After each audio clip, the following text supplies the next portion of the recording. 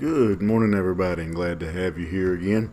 If you will, if you'd like to follow along today, we'll be in the 11th chapter, starting 11th chapter of Proverbs, starting in the 9th verse. 11th chapter, starting in the 9th verse. And again, this chapter, this is Solomon is comparing a righteous man to a wicked man. And we see that in this opening verse today. A hypocrite with his mouth destroyeth his neighbor, but through knowledge shall the just be delivered. Wicked people use their words, use language, use the words they say to destroy people. Gossip, rumors, etc. And we all, I think, are painfully aware of the damage that is often done by a hypocrite with his mouth, as Solomon describes them here. But we have the option, he says, of through knowledge shall the just be delivered. Righteousness can help us to use knowledge to avoid that type of conversation. Just because it rattles around our brain, because it rattles through there, doesn't mean that we have to repeat it because we hear it. Doesn't mean that we have to go and repeat those things. That we have to be involved in the gossip and the slander that is so common in our world. Verse 10, when it goeth well with the righteous, the city rejoiceth, and when the wicked perish, there is shouting. And what he's saying is that a city that is filled with righteous people is a happy city. It is a good place to be. Yet the contrast is when the opposite would be then that when they're not there, when the wicked are populating the city, that it is an unhappy place to be. By the blessing of the upright, the city is exalted, but it is overthrown by the mouth of the wicked. Why does a city rejoice when it has wise people in it? Because again, righteous people, he says, they make their communities better. They build it up. Their wisdom influences and impacts every area of their life. But he says a city can be destroyed by the mouth of the wicked.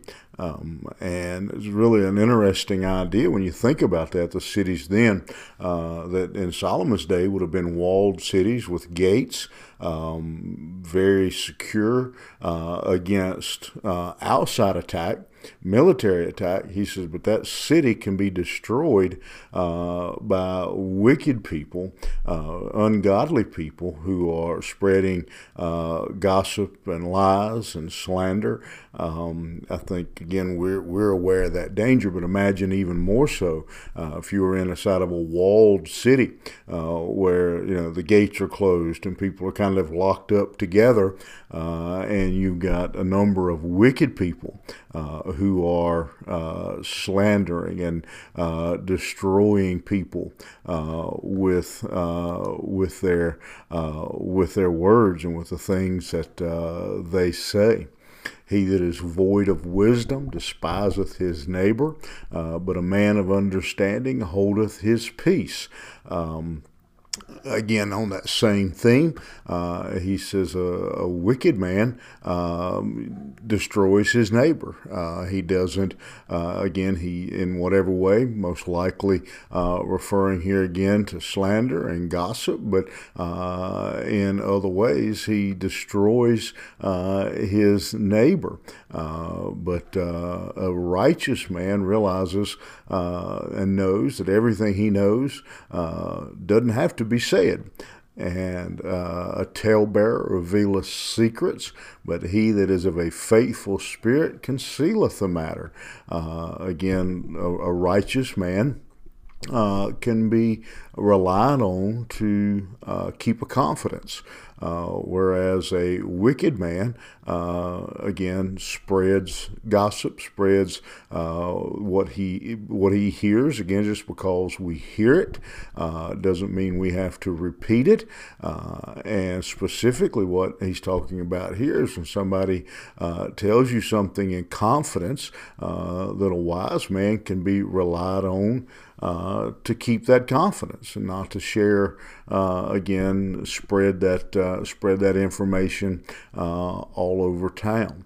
Where no counsel is, the people fall, but in the multitude of counselors there is safety. A wise man looks for counsel. A wise man looks for wisdom and looks for advice from others, and because of that, he says that there is safety or victory or success for that person. But the person who rejects good counsel, he says they fail.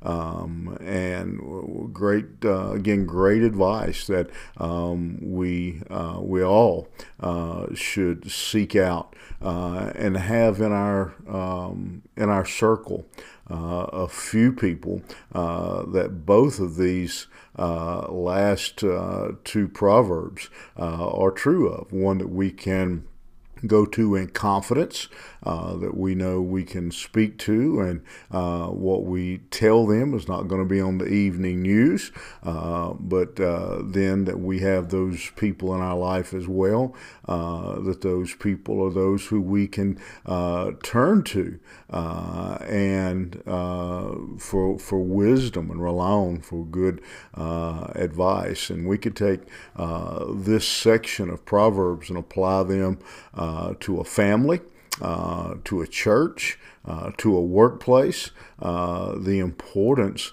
of, again, being wise and guarding our conversation, guarding what we say, who we say it to, how we say it. All of us understand, I hope, the danger of words. I've said numerous times in preaching over the years, people say sticks and stones may break my bones, but words will never hurt me. You obviously have just not had the right words said about you, because words hurt and words can do a great deal of damage.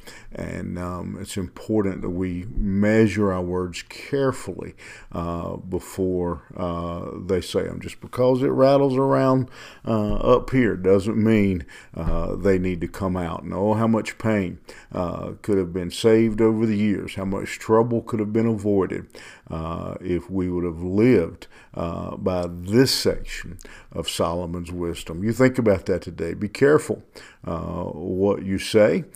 Be careful who you say it to. Be careful in all of our communication that we seek righteousness in that area. Have a great day. We'll see you back here soon.